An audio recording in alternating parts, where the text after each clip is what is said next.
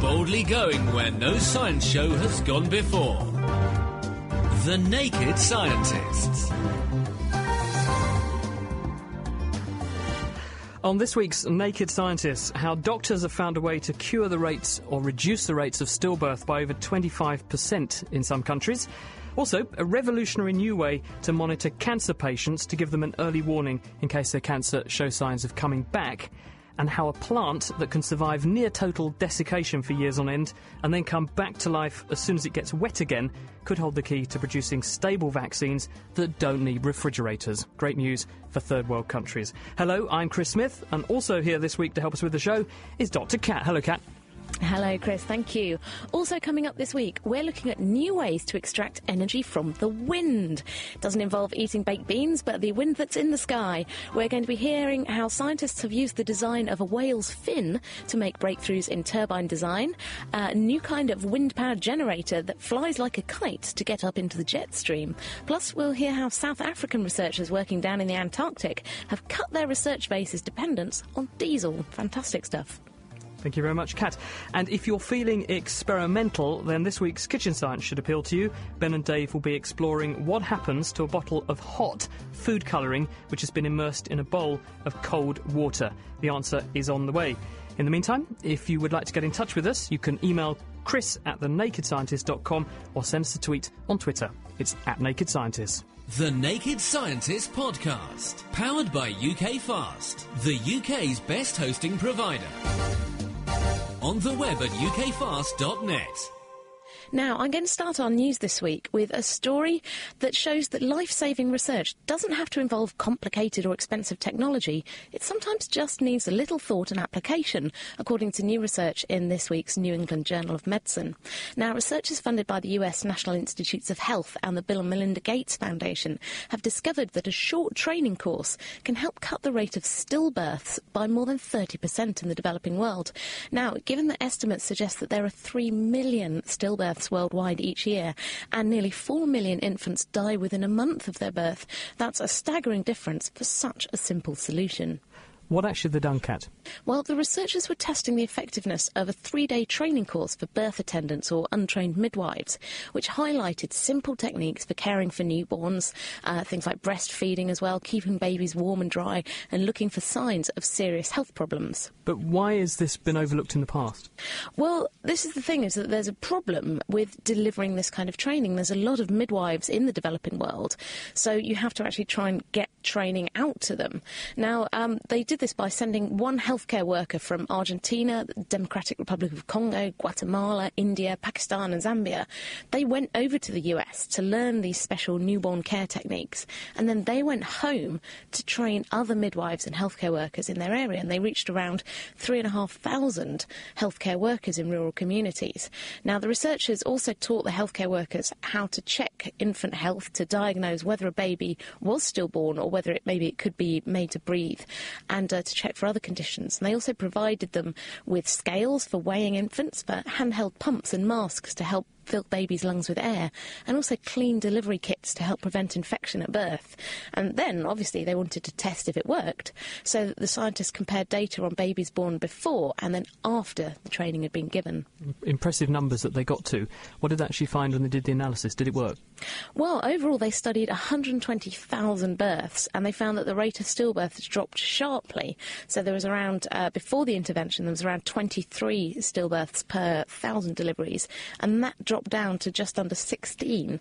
Now, the scientists think this is because some of the babies wouldn't have taken a breath on their own when they were born and would have been considered to be stillborn, but actually the birth attendants could recognise this and help the babies to start breathing with some very simple techniques, and actually in many cases save its life. Now, supporting this idea, the researchers didn't find a difference in the number of babies who actually appeared to have died in the womb before they even got to birth, suggesting that actually it is recognising when babies just haven't started breathing on their own and intervening at the right time. And it's a very simple intervention, but giving the right training to the right people and spreading it out in this way, it really can help to save lives. Indeed, and certainly impressive numbers. Big reduction, so that's certainly something which we should bear in mind as a sign of how simple things can make a big difference. Now, sticking with things that could make a big difference, something which was only just unveiled this week at the AAAS meeting in San Diego, that's the American Association for the Advancement of Science, is a new discovery which could enable us to tackle one of the arguably most malignant aspects of having cancer, which is that the disease spreads. We're very good at treating primary cancers, so when a tumour starts somewhere, surgery and other interventions like radiotherapy are very good at dealing with the local initial disease. Very often you can cure that aspect of it. But usually by the time someone presents to a doctor, the tumour has already spread to other parts of the body. This is a process called metastasis. Keeping tabs on whether that has already happened, whether the therapies that patients are given have actually been effective, and then following people up to see whether their tumour is recurring is actually very much a black box. It's very difficult. There are very few ways of doing that until now, because there's a study by Rebecca Leary, who's a researcher at Johns Hopkins in America. What she and her colleagues have unveiled is a new genetic technique that enables them to study the structure genetically of cancer cells and produce a genetic signature so that they can track a cancer through a person's body by just taking blood samples. So is this looking at DNA in the bloodstream from the tumour cells? How do you tell what's wrong with the tumour cell just from this DNA? You're right, it is looking in the bloodstream because cancer cells very often break down and die and they splurge out the DNA that they normally have in them into blood. The blood then goes round in the bloodstream and can be detected using genetic techniques. Cancer is a genetic disorder, and what characterises cancer cells is that the genetic material in a cancer cell is very unstable. So very frequently, whole bits of chromosomes will break off of their normal chromosome and stick themselves onto another chromosome, and this puts segments of DNA next to other segments of DNA that they would never normally be next to. And what these researchers have done is to work out a way of very rapidly genomically sequencing through a tumour, so they have the entire genetic repertoire of a tumour, and they can see where these funny translocations, these movements of bits of DNA, have gone from one place to another, and this gives a unique fingerprint for the particular cancer. The next step is to then just keep taking blood samples from the patient after they've had each of their interventions and see how the levels of DNA from the tumour in the bloodstream fall. If the levels fall to 0, that shows that probably all the cancer has been removed. If it doesn't, it argues that there's still some traces of that original cancer in the bloodstream somewhere, and that argues you should do more therapy. Well, it sounds absolutely fantastic, because obviously it's a non-invasive way of monitoring whether a cancer's there or has gone. But isn't it going to be phenomenally expensive? Genomic sequencing is still pretty costly. Indeed, it cost the Human Genome Project about £500 million and about 10 to 15 years of effort to try to sequence a human genome. But technology since that time, 10 years ago or so, has moved on enormously quickly. And people are in a position now where they can do a complete human genome sequence for about $10,000 to $20,000, which means it's only about 4 or 5 times the price of doing a CT scan, which is the current gold standard way of diagnosing cancer and diagnosing cancer in a recurrent state. In other words, has it come back? And the point is that a CT scan has a limit of sensitivity. You've got to have a lesion or some kind of tumour which is visible to a scanner. When you're doing DNA technology, you just need a molecule of DNA to make it detectable. So this is very, very ultra-sensitive, but it is a research tool at this stage. It's only been validated using laboratory samples of colon cancers and breast cancers in patients. It's going to be another, obviously, few years yet before people begin to work out how to integrate this into the clinic. Exciting progress, though. And another kind of technology that's still in its infancy, but again very simple compared to Chris's more complicated genome sequencing, is one for our crafty listeners. Now, I don't know, Chris, are you into craft? Maybe your wife likes a bit of sewing, knitting, that kind of thing? Actually, I can knit, but not very well. And that's only because I was bored once and I got my gran to show me. She's brilliant. I'm a big knitter, and if any of our crafty listeners are fond of whipping up a skirt or a shirt or something like that, the cotton thread that you're using could actually be used to make a lab on a chip, according to new research from scientists in Australia. They've used cotton thread and simple sewing needles to stitch together a lab on a chip that could one day be used for cheap diagnostic tests for medicine or other applications. And they've published their work this week in the journal Applied Materials and Interfaces. But chips normally involve things like silicon and metal, don't they? So how can you use something like thread for this? Well, these kind of chips are called microfluidic devices, and they pull tiny amounts of liquid around their surface in a tightly controlled way. And you're right, they're normally made by etching channels into silicon or glass or metal, some kind of hard surface to make chips about the size of a postage stamp. But the scientist called Wei Shen and his team, they figured out they could actually make a microfluidic chip just using cotton threads to wick liquid around surfaces instead. And how do they actually do this? How do they test it works? I love this stuff. This is great. The first challenge was to actually prepare the cotton thread. Now, natural cotton fibres are actually coated with wax, the natural wax from the plant. So first they had to use a special treatment called plasma treatment to strip the wax off. And then they stitched this treated cotton thread into paper in different patterns to make little microfluidic sensors that they could use to detect and measure different chemicals that, for example, are found in the urine of patients with certain illnesses. And how does that work? Well, they were testing, in this case, for nitrite ions and uric acid, both of which can be detected by chemicals that change colour. So they took some paper and they treated it with these detection chemicals before sewing the cotton thread into them.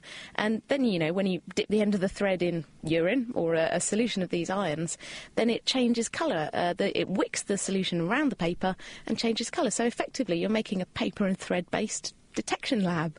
Very nice. What's next for doing this? Are they actually going to try and wheel this out in the clinic? Well, this is, at the moment, very experimental. It's a fairly crude demonstration of the technique. But maybe with a bit more research, a bit more application, it could be possible to develop some very cheap and effective sensors for many different chemicals. They're simple, they're cheap to make, relatively unskilled people could make them. So it would be ideal for applications in the developing world. You could sense contaminants in drinking water or soil, or use them for very simple diagnostics for healthcare applications. So you could have tests out in the clinic, in the field, that might be able to help diagnose illnesses. Which is another very important story. Thank you for that, Kat. Now, something else that caught my eye this week, which was really quite surprising, is that for a long time scientists have understood that cells work by having genes in them, and those genes can be turned on or turned off to make various chemicals in the cell, and those chemicals in the cell then do various jobs that contributes to the cell's metabolism. We understood that. But in more recent years, scientists have also found that genes have the equivalent of a dimmer switch. This is epigenetics. By adding chemical groups to the sides of various bits of DNA, you can affect how active individual genes are. Well, scientists pretty much thought that was it. But now a group of researchers have shown that there's another, third dimension, if you like, of control of a cell's metabolism, which is that the proteins that those genes make can themselves be controlled in terms of their activity. There's a paper in Science this week. It's by Ximin Zhao and colleagues at Fudan University in Shanghai.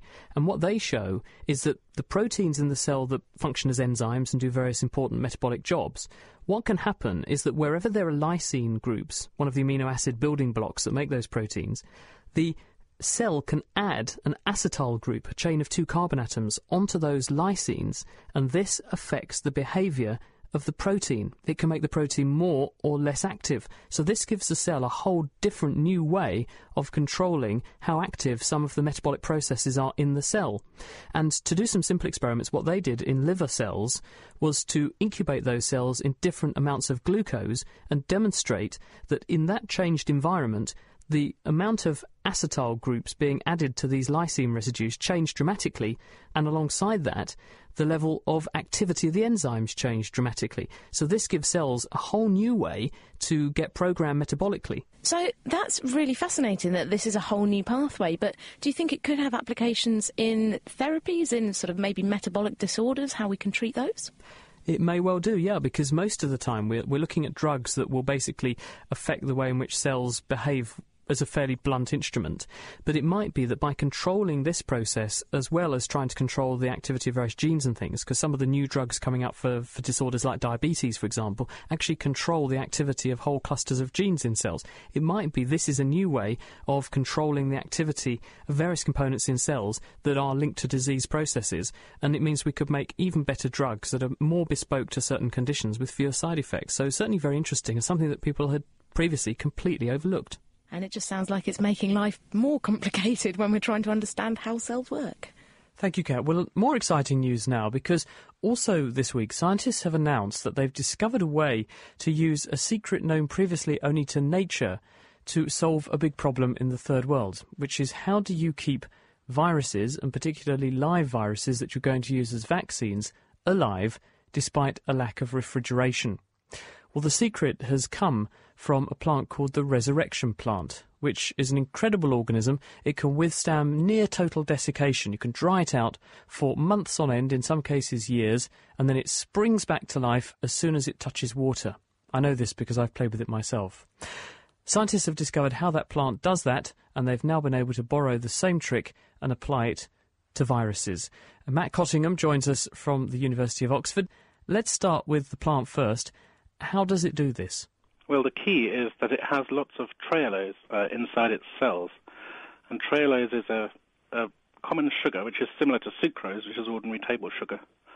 And when the sugar dries out, it forms a glass. And a glass is a particular type of chemical entity, which is essentially a liquid that's so viscous that it's effectively a solid.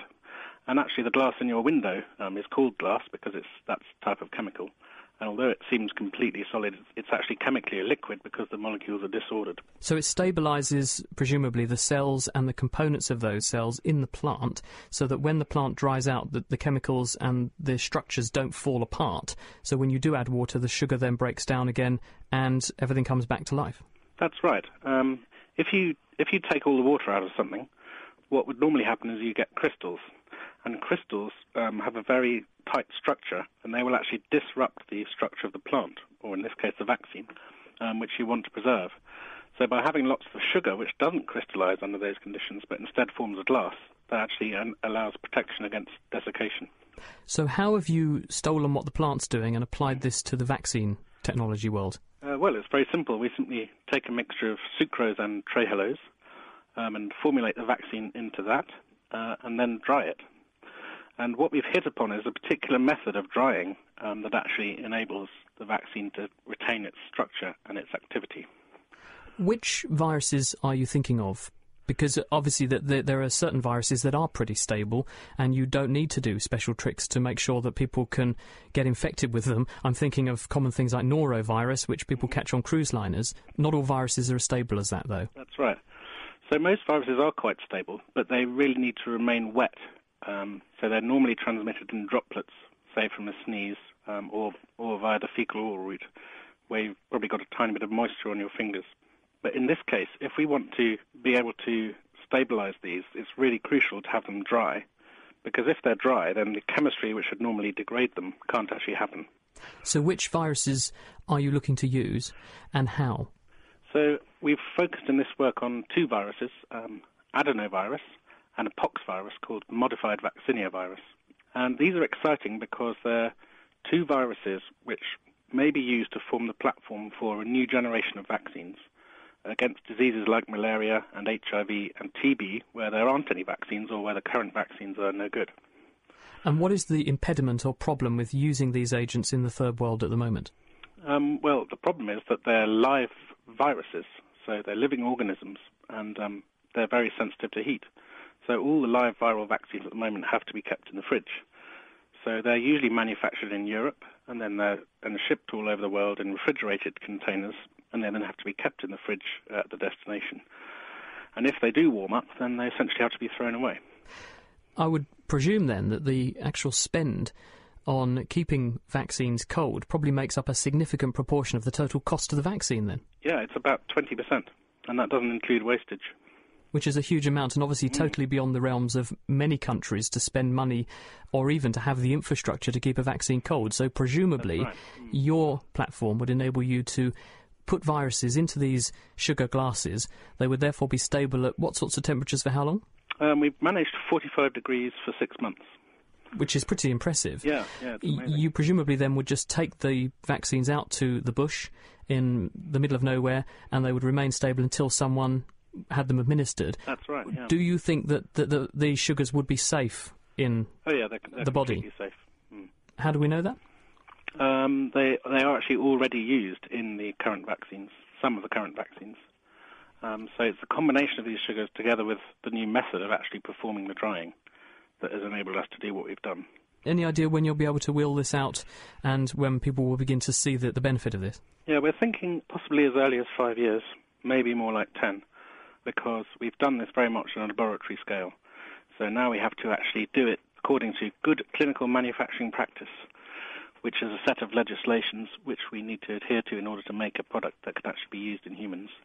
And that's being done by our commercial partners, Nova Laboratories in Leicester.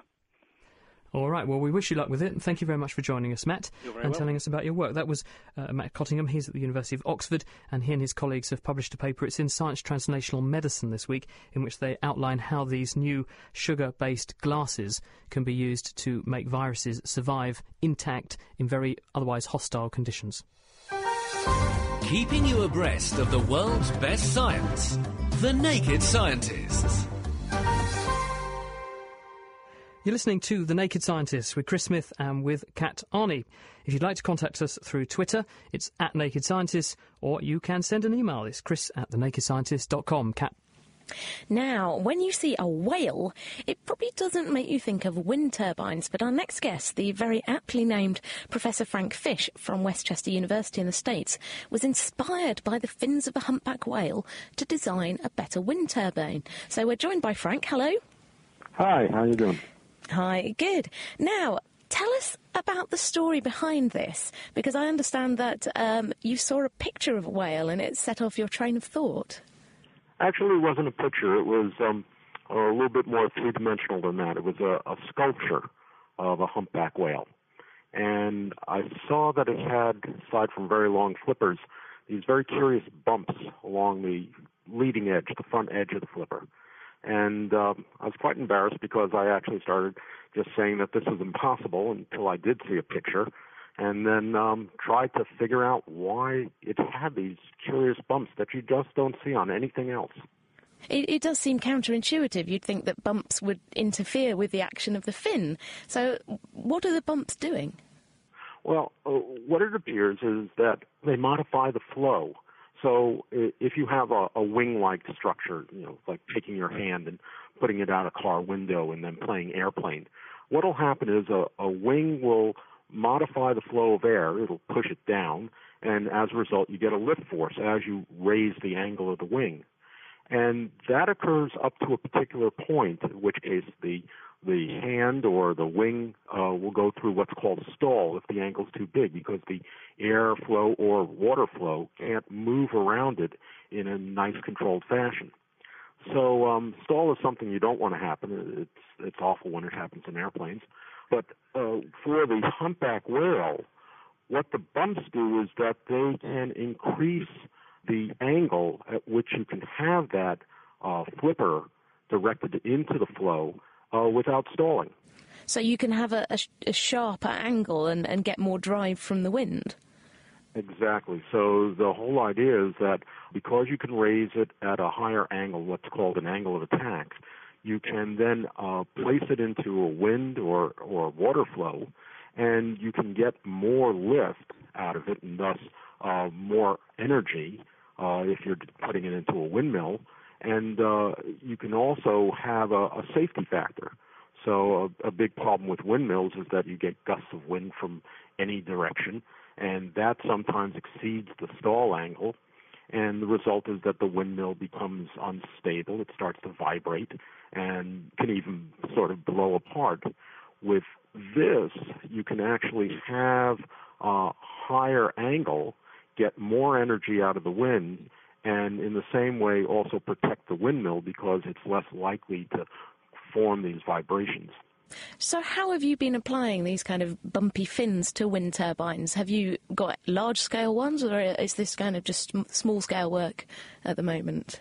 Well, I work with a company, and we've had a test windmill up in Canada, and it was about a 30-kilowatt windmill, test windmill, and what we found is that under moderate airspeeds, we could actually get a 20% increase in the amount of energy that we could produce with the windmill.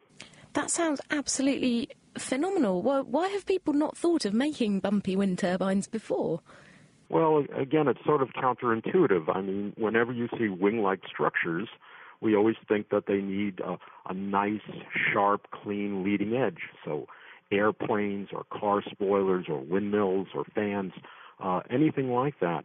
So this is a bit counterintuitive that you wouldn't think of putting these bumps along the leading edge. And part of the argument has been that if you do that, you're going to disrupt the flow in another way, and that is you're going to increase the amount of resistance that wing will go through the air or through the water with. And what we found with the bumps is actually there is no penalty for having these bumps along the leading edge. They don't increase the resistance. And additionally, as you go up to higher and higher angles, there's actually a reduction in the amount of resistance compared to a wing that doesn't have the bumps, simply because the wing is installing. When it stalls, the amount of resistance goes up quite a bit. So we can operate at higher angles with less resistance than if we didn't have the bumps. That sounds brilliant. We've had a question in from Second Life who says, is this similar from the dimples on golf balls? Is it a similar function that's going on? It sort of has similarities, but there are distinct differences. What a golf ball does by having the dimples on it is it turbulizes the air over the surface of the golf ball. So normally air will move in sort of nice, even layers over a surface, and that's what we call laminar flow. The trouble with laminar flow is it's not very stable. You can't maintain it at very high speeds or with very large entities.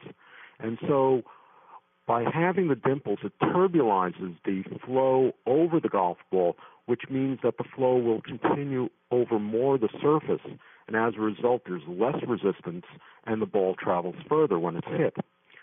With the tubercles, or these bumps along the leading edge, what they do is they do create a different flow regime, but not necessarily turbulizing the flow. What they do is they produce large swirling masses of flow, what are called vortices.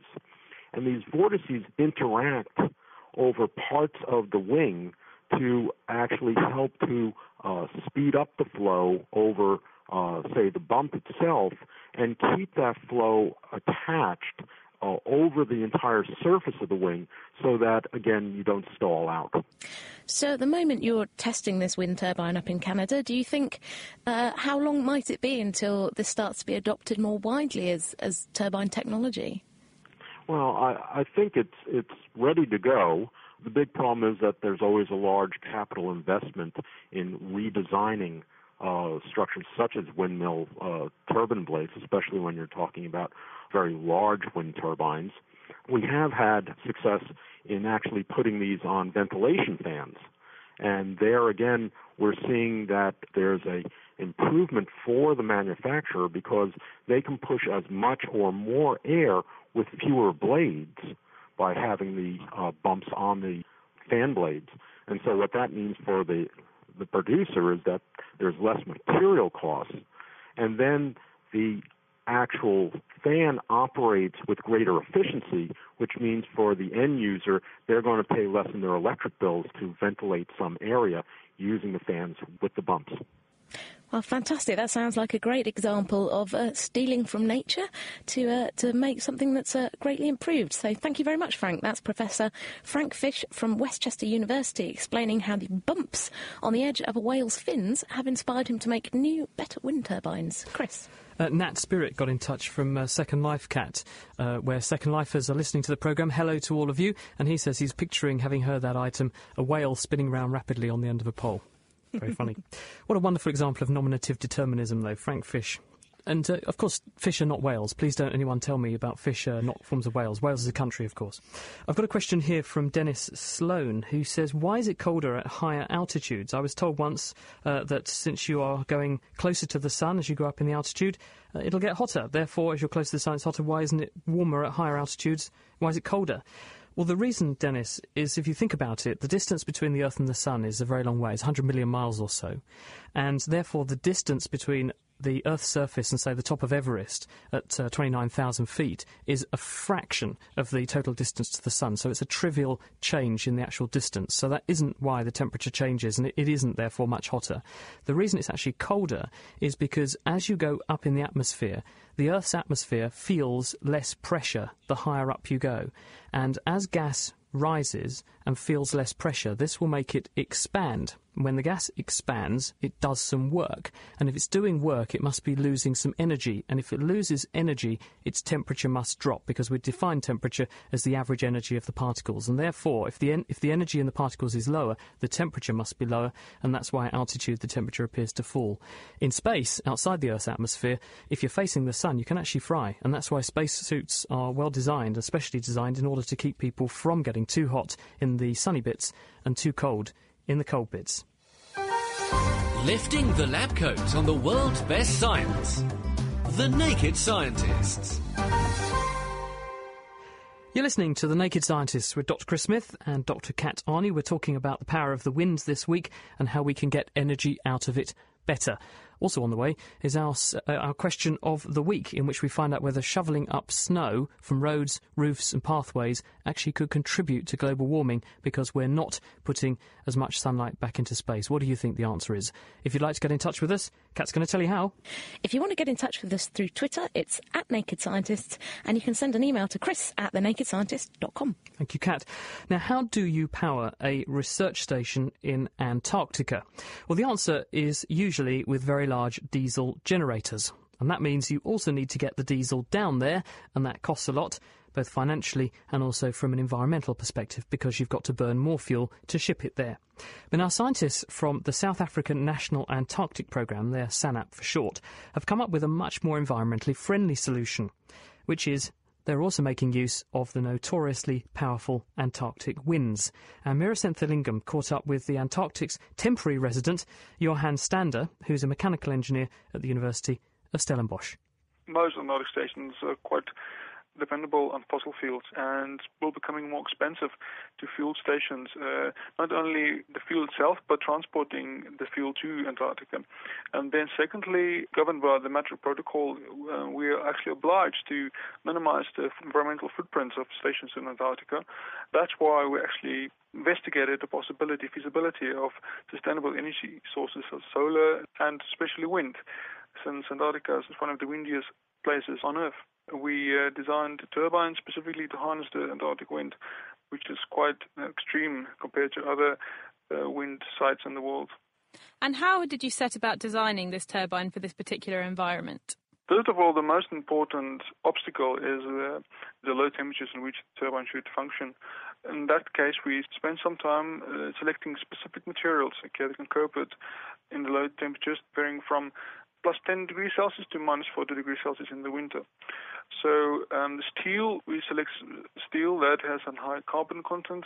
We select the epoxy for blades that is also used in aircraft design.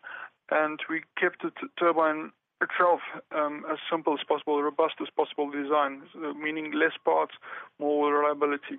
And what about things like oils for, say, movements of the turbine blade? So the only thing we're actually using as a lubricant is grease, and the grease is a synthetic grease, and it's food lubrication grease, meaning it's also biodegradable to some extent.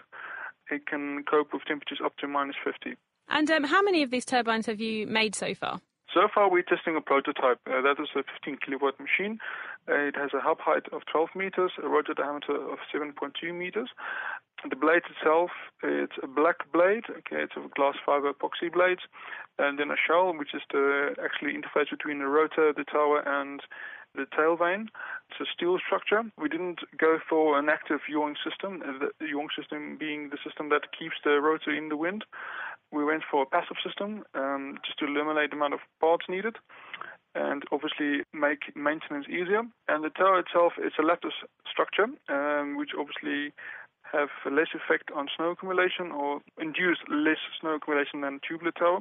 And foundation, it's a rock anchor foundation.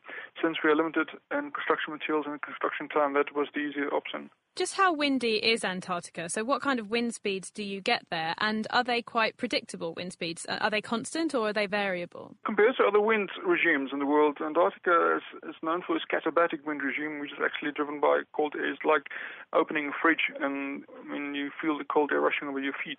That's the same principle, the same mechanism that's actually governing Antarctic winds. The wind is quite extreme. At the highest wind speed we've measured here at Sinai in the last 7 years was 62 meters per second at a height of 10 meters. Temperature-wise, the colder it gets, the more extreme the wind. At the moment today, the wind speed is around about 7 meters per second, and the maximum temperature is -2. What is quite interesting when comparing an Arctic wind regime to a normal wind regime is that it's quite constant throughout the year. At sunrise, it's around about 11 and 9 meters per second for at least 60 to 70% of the time per year. So what's the expected figures for the amount of power it's hoped to produce then?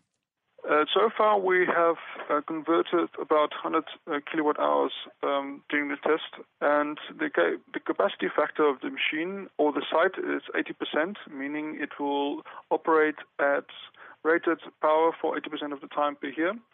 The wind energy that will be converted is estimated at equivalent to 30,000 litres of diesel fuel. So how would the turbine work? Will it be running constantly, and therefore will it be actually creating power that can then be stored? There's no storage at the moment. Since it is such a small system compared to the diesel generator system we have, all power will be fed to the station, and in days of excess wind, where the power is not required, it will be dumped in the snow smelter, which actually provides the station with water. So there's no storage, all power will be fed to the grid. So in terms of the prototype, it seems to be working very successfully. So if this continues, will you be scaling this up in the future for the site? After the end of this year, we will increase the amount of turbines. So we'll erect 2 more turbines, then increase the total capacity to 45 kilowatts. And then maybe in the future, we can, if the foundation does allow, we can change the generator, increase the capacity of the generator. And I guess that makes sense because a lot of the work actually taking place out in Antarctica is looking at the environment and the effects of things like climate change. So it makes sense to make the site itself as efficient as possible and therefore not contributing to this in itself. It's saving diesel fuel and reducing emissions, increasing the autonomy of the base. That's the main aims. I mean, what's the point of doing research here while polluting? Absolutely. That was Johan Stander from the University of Stellenbosch, who has now returned to slightly warmer Cape Town from Antarctica, and he was talking to Mira Senthilingam there. And just in case you're wondering how fast an average wind speed of around 9 to 11 metres per second is, that's about 25 miles an hour. That's a force 6 or a strong wind on the Beaufort scale. Definitely what you'd call a wind chill factor. Thank you very much, Kat. It's Chris Smith and Kat Arney with you, and we're talking all about the science of the power of the wind and how we get energy from it. Coming up, how scientists have discovered a way to get energy from the jet stream by flying a wind turbine up there. That's on the way. Laying the facts bare. I say. The Naked Scientists. This is The Naked Scientists. It's Chris Smith and Kat Arney, and we're talking about the power of the wind. If you want to contact us through Twitter, it's @NakedScientists, and you can send an email to Chris at thenakedscientist.com. Thank you very much, Kat. Now, capturing the wind at ground level is pretty effective, but not everyone is as lucky as those souls down in Antarctica with those horrendously strong and very cold winds. Winds are much higher, though, up there, higher up in the atmosphere. But how do you get a wind turbine up there to make the use of them? Well, Pierre Rivard is a researcher who works for Magen Power, and they're a company who've developed an inflatable answer to the problem. Hello, Pierre. Hello, good to be here. Welcome to The Naked Scientist. Please tell us, first of all, how much more powerful are the winds that you can get access to if you can get a bit further up there?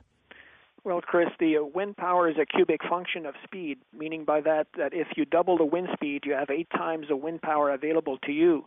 And in most locations around the world, going as high as 1,000 feet above ground would double the wind speed accessible to wind power. So in other words, you could turn your average wind turbine from pumping out, for a big one, 500 kilowatt probably, into something at least a megawatt? Yes, but more importantly, the percentage of nameplate capacity that would be gainfully employed could as much as double. In other words, a typical wind turbine would be productive only at 20% of its nameplate capacity, but up there it could be employed to as much as 50% of its nameplate capacity, which reduces the stranded asset element of wind power. And this is what you're saying with respect to the fact that the wind up there, higher up, blows regularly, reliably, and most of the time, whereas down on Earth, unfortunately, it doesn't. Yes, absolutely. Professor Ken Caldera from Stanford University with his colleague Dr. Christina Archer characterized this energy as the most concentrated source of global renewable energy on Earth. They believe that there's enough energy up there to power the needs of civilization 100 times over, and it's only a matter of time before we learn ways to harness this energy. Speaking of which, you've got one possible solution. Talk us through it. Okay, well, we've demonstrated what we believe to be the world's first airborne wind turbine. We were followed for a year by Discovery Channel in 2007 and demonstrated 1 kilowatt of airborne production of electricity, and we brought it down through a tether to ground level. We're now engaged in scaling up this 1 kilowatt prototype to 30 kilowatts, which we hope to achieve by mid-year this year, and rapidly scale up to the 100 kilowatt mark shortly thereafter. Okay, so the basic premise is that you have a system that gets a generator way up there, high in the atmosphere, 1,000 feet or something? Yes, we're starting at 1,000 feet because the length of the tether is less daunting in terms of lifting its own weight. Our design is very unique. We use a kind of a paddle wheel kind of wind turbine, which we elevate to 1,000 feet. And again, because we have 8 times the power accessible to us than what we would have at ground level, the actual energy conversion efficiency is not quite as important as the fact that we have 8 times the power available to us as what we would have at the ground level. So this looks like a giant suspended water wheel, I guess is one way of thinking about it, isn't it? So you float that up using something buoyant, helium presumably, to get it up there. That's correct. We could use other buoyant gases such as hydrogen or natural gas, or some of the welding gases, but we use helium right now because it's an inert gas and it's the best way to start. Ultimately, we could use hydrogen, which could be renewably produced using water and electrolysis in the developing world. So this takes the generating system up to 1,000 feet or so, where it sees the wind, and this causes it to rotate. So presumably you have a core spindle which is stationary, and the body of the generator rotates around that spindle, and that's how you get the power out. Yes, that's correct. We have some proprietary ways of doing this. Some of the aerodynamic challenges, which were documented in the Discovery Channel program, identify that there's a challenge in flying a paddle wheel broadwise to the wind, but we managed to solve this issue. And we've also moved away from a central generator on the axle to a more innovative approach, which we find is to be lighter and would also leverage some automotive parts from the electric car industry to reduce costs, but also to enhance the commercialization of the product. And you recover the electricity down the line that's supporting or tethering the machine up in the air? Yes, the tethering is very important. We use a plastic by the name of Vectran. For some of the listeners, they may know Vectran as a plastic that has more strength than steel on a per weight basis. And within the Vectran tether, we have some embedded copper wires that would bring down the electricity to the ground level. And we also have some data links within the tether. So it's a highly engineered tether at the present time, and this is no longer a technological issue for us. Presumably you could use this where you wanted sustainable, reliable power, but in, say, remote places.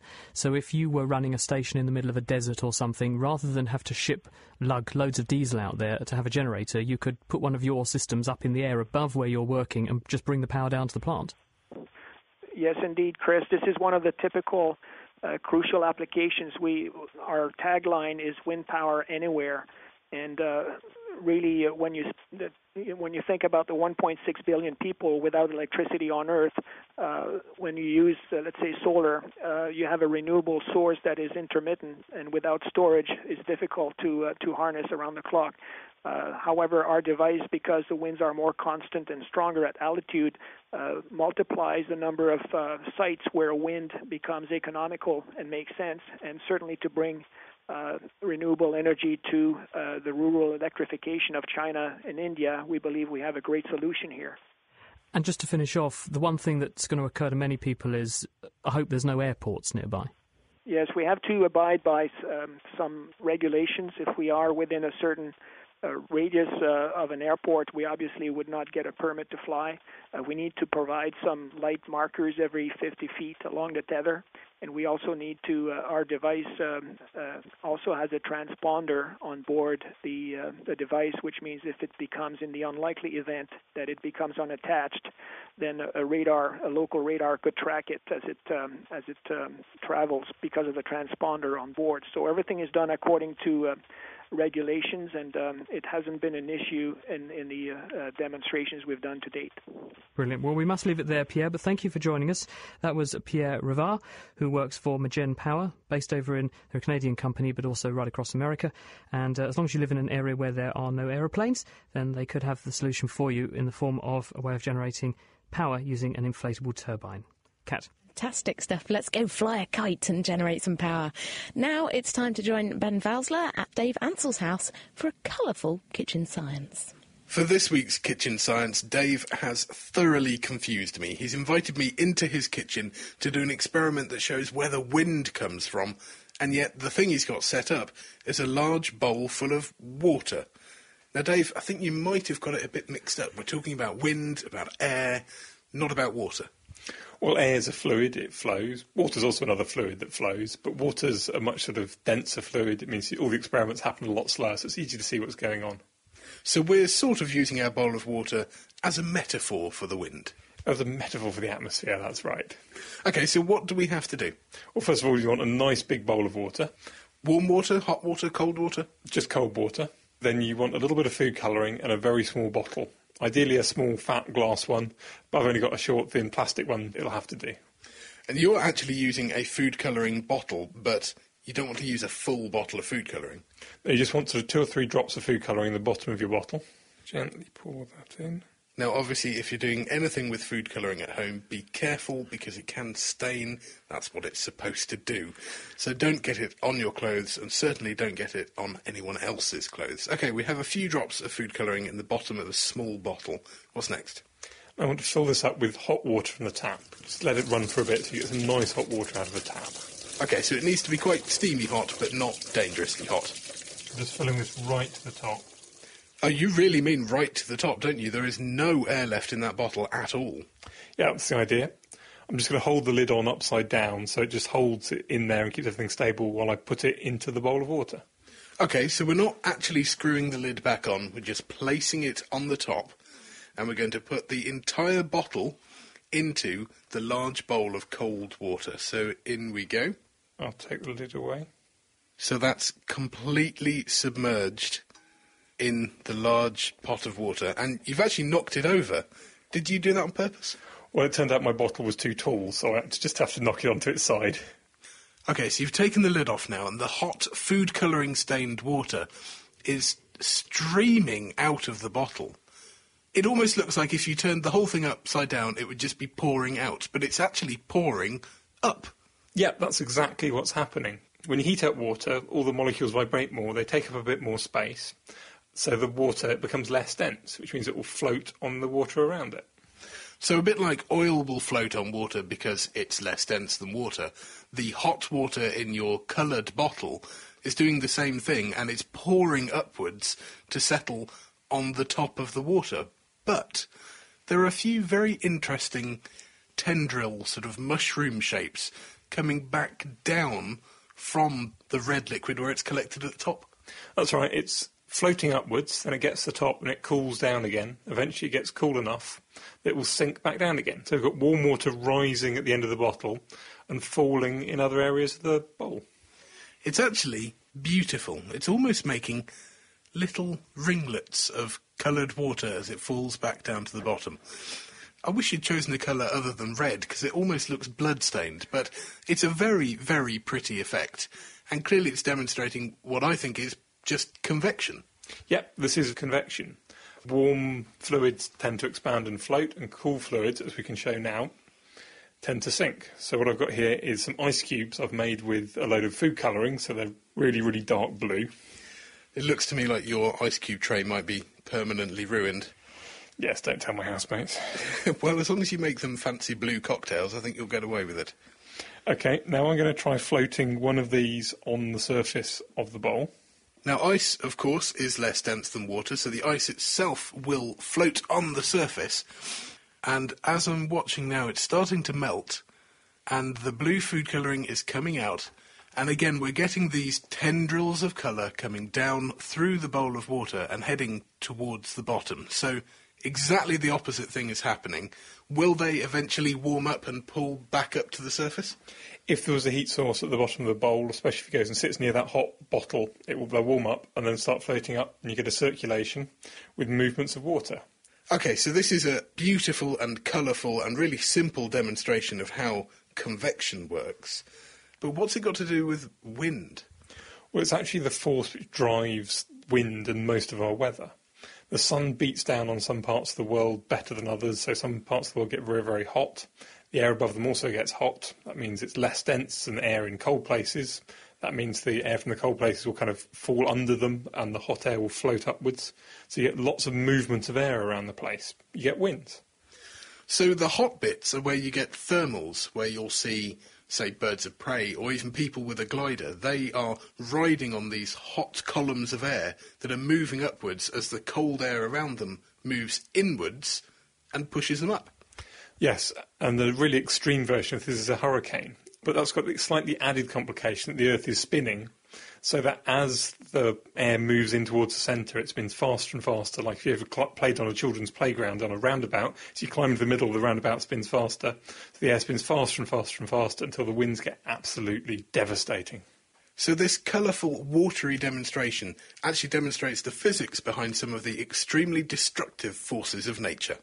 That's all we have for Kitchen Science this week, and we'll be back with more very soon. So food colouring and water can show you how a hurricane works. Absolutely fantastic.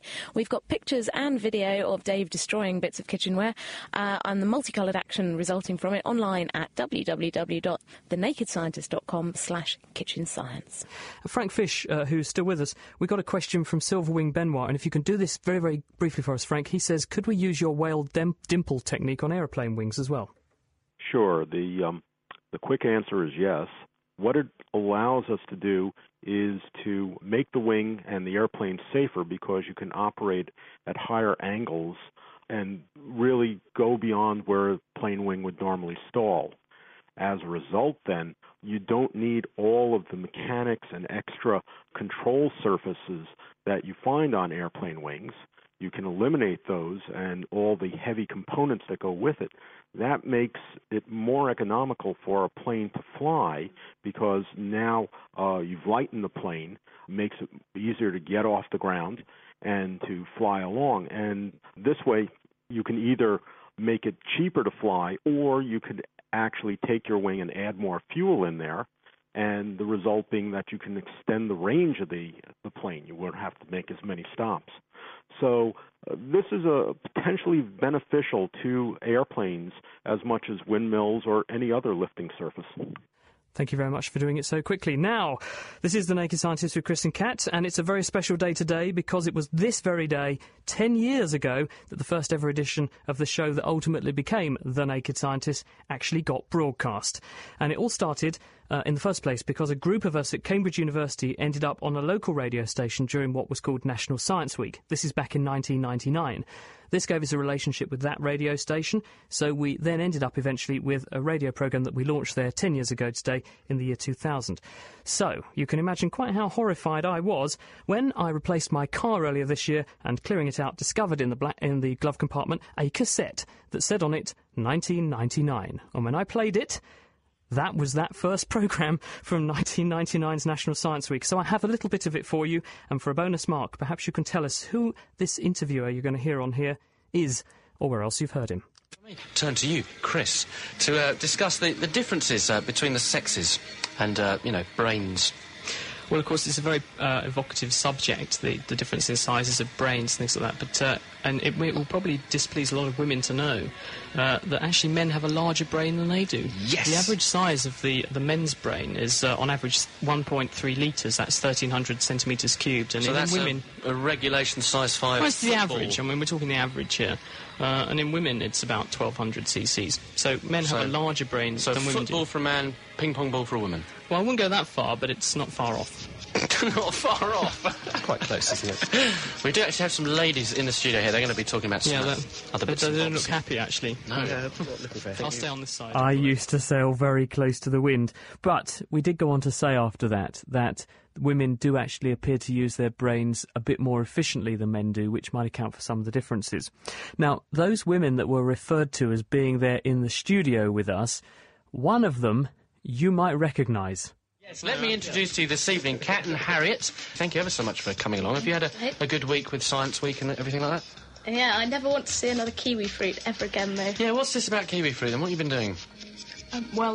Last Saturday we were in the zoology department. Right. We got hundreds of kiwis, and we extracted DNA from them. DNA from a kiwi? Mm-hmm. Yep. How on earth? Kiwi fruit, is it? Yes. Yeah, not the New Zealand variety. No. Green hairy fruit. Green fruit type. So, without being obvious, this might sound like a ridiculous question, but how do you go about doing something as complicated as that? I mean, is it very complicated to... Well, it's not complicated so long as you have washing up liquid and salt. And a saucepan. No. Yep. You boil up your kiwi fruit with washing up liquid and salt. Mm-hmm. And strain it. I think we strained it into champagne flutes. Because we do like the high life. Okay. Coffee filters, we strain it through. Yeah. Right. And pour in some meths. And there you go. Kiwi fruit DNA will form in the middle. Well, That's I never. DNA appearing before your very eyes. Is that just with fruit that technique works? It tends to work with fruit because fruit give out their DNA very easily without too much contamination generally from the rest of the fruit. But probably if you mashed up bits of human it would do that, but I think that's probably not the right experiment. At the moment. The radio debut of Dr. Chris and Dr. Kat. The mystery voice was, incidentally, Pete Cousins, and he still appears on The Naked Scientist every single week, although you may not realise it. He is the guy who makes all our fabulous jingles for us. So there you go, Kat, that was you and me. In the same studio, but didn't actually talk to each other very much, just over 10 and a half years ago when we did that. It's incredible, yeah. It's a real blast from the past. I think I said some absolutely idiotic things. And, yes, I think I probably sound a bit less posh and definitely less squeaky and more professional now, I should hope. Indeed. Well, hopefully we all do. I don't know how I ever managed to carry on in radio. I would have given myself the sack if I'd been the person running that programme 10 years ago. But there we are. I wanted to say, though, that because it is 10 years of this whole thing this year, we are going to have a little party later this year. And if you would like to come along, we'll be announcing details of where this meeting will be and what we're going to do for it to celebrate 10 years of The Naked Scientists and the project in general. And it will be later in the summer this year in the UK. So watch this space. We will be coming back to 10 years of The Naked Scientists shortly. And I hope there will be cake. Anyway, now it's time to hear from a consummate professional. It's time for our question of the week with Diana O'Carroll. This week, how snow might keep the whole world cool. Hi, Naked Scientist. This is Jacob Kemmerer from Virginia, USA. I'm currently snowed in right now, and I know that painting rooftops white would help cool cities. I was wondering if plowing snow would cause any global warming or add any additional heat to the Earth. So, does ploughing snow from the roads have a measurable effect? I'm John King, and I work at the British Antarctic Survey in Cambridge. Well, the thing about snow is that it's quite reflective compared to bare ground. A good thick snow cover will reflect back up to 80% or even more of the sunlight that's falling on it, whereas bare ground or grassland might only reflect 10 or 20% of the sunlight falling on it, and so the sunlight warms it up considerably. So if you replace that bare ground by snow cover, then a lot of the sunlight that would have heated the ground just gets reflected back into space.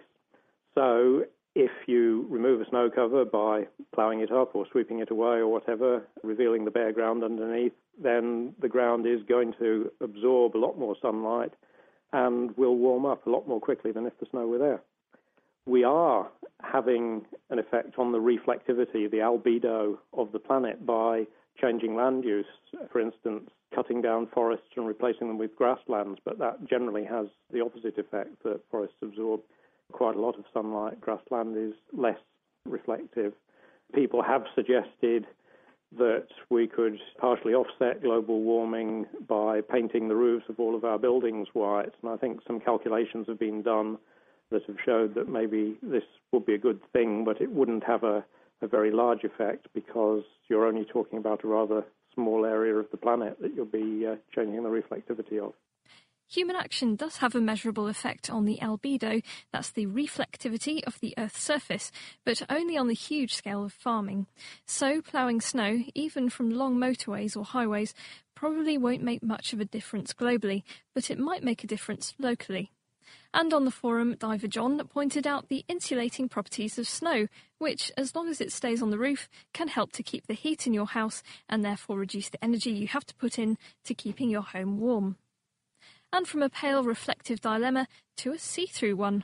This is John Gamble from Louisville, Kentucky, and I've had a burning question in the back of my mind when I went to a scientific meeting of ocular scientists down in Sarasota, Florida. There was this lovely young scientist from Budapest who forgot her bathing suit and put on shorts and a white T-shirt when she went swimming, and she was alarmed, and some of us not so alarmed, to discover that the T-shirt became virtually transparent as soon as it got wet. But she realized this, and she also was smart enough to hold the T-shirt away from her body. When she did that, it was no longer transparent, and I'm not really sure what the optics involved and why that happens. I'd be very interested if someone could offer an answer. And I bet every man there was very gentlemanly, yeah.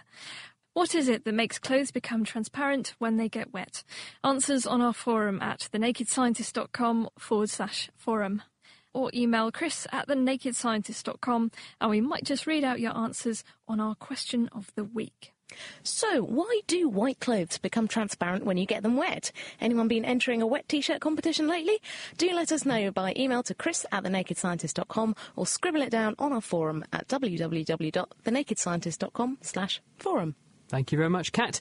And as if wet T-shirts weren't enough watery science, we'll be back next week looking at how building a dam can change the local weather, how to find out if you're losing water from your pipes, and how a changing climate will actually impact on water security worldwide. If you have any questions on any of those issues, then you can send them to us. It's chris@thenakedscientist.com. You can write them on our Facebook page, Naked Scientists, or you can tweet at us. It's @NakedScientists.